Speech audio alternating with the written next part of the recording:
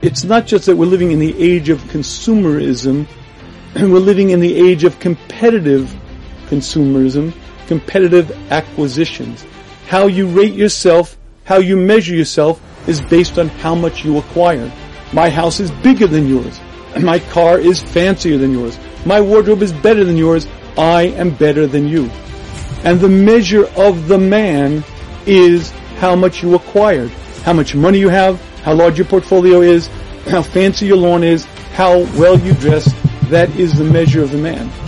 And it goes from simple consumerism, from simple needing more and more and more, to the measure of the person is the acquisition of wealth. And the rule of thumb is he who dies with the most toys wins. And that is a formula for misery. Number one, it's not what our Creator put us on the planet to do.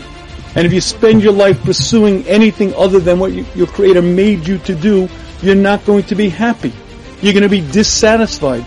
Much like a surgical knife that does a very good job at what it was created to do, but it does a lousy job prying open a window. But it doesn't just do a lousy job, it dulls the blade itself.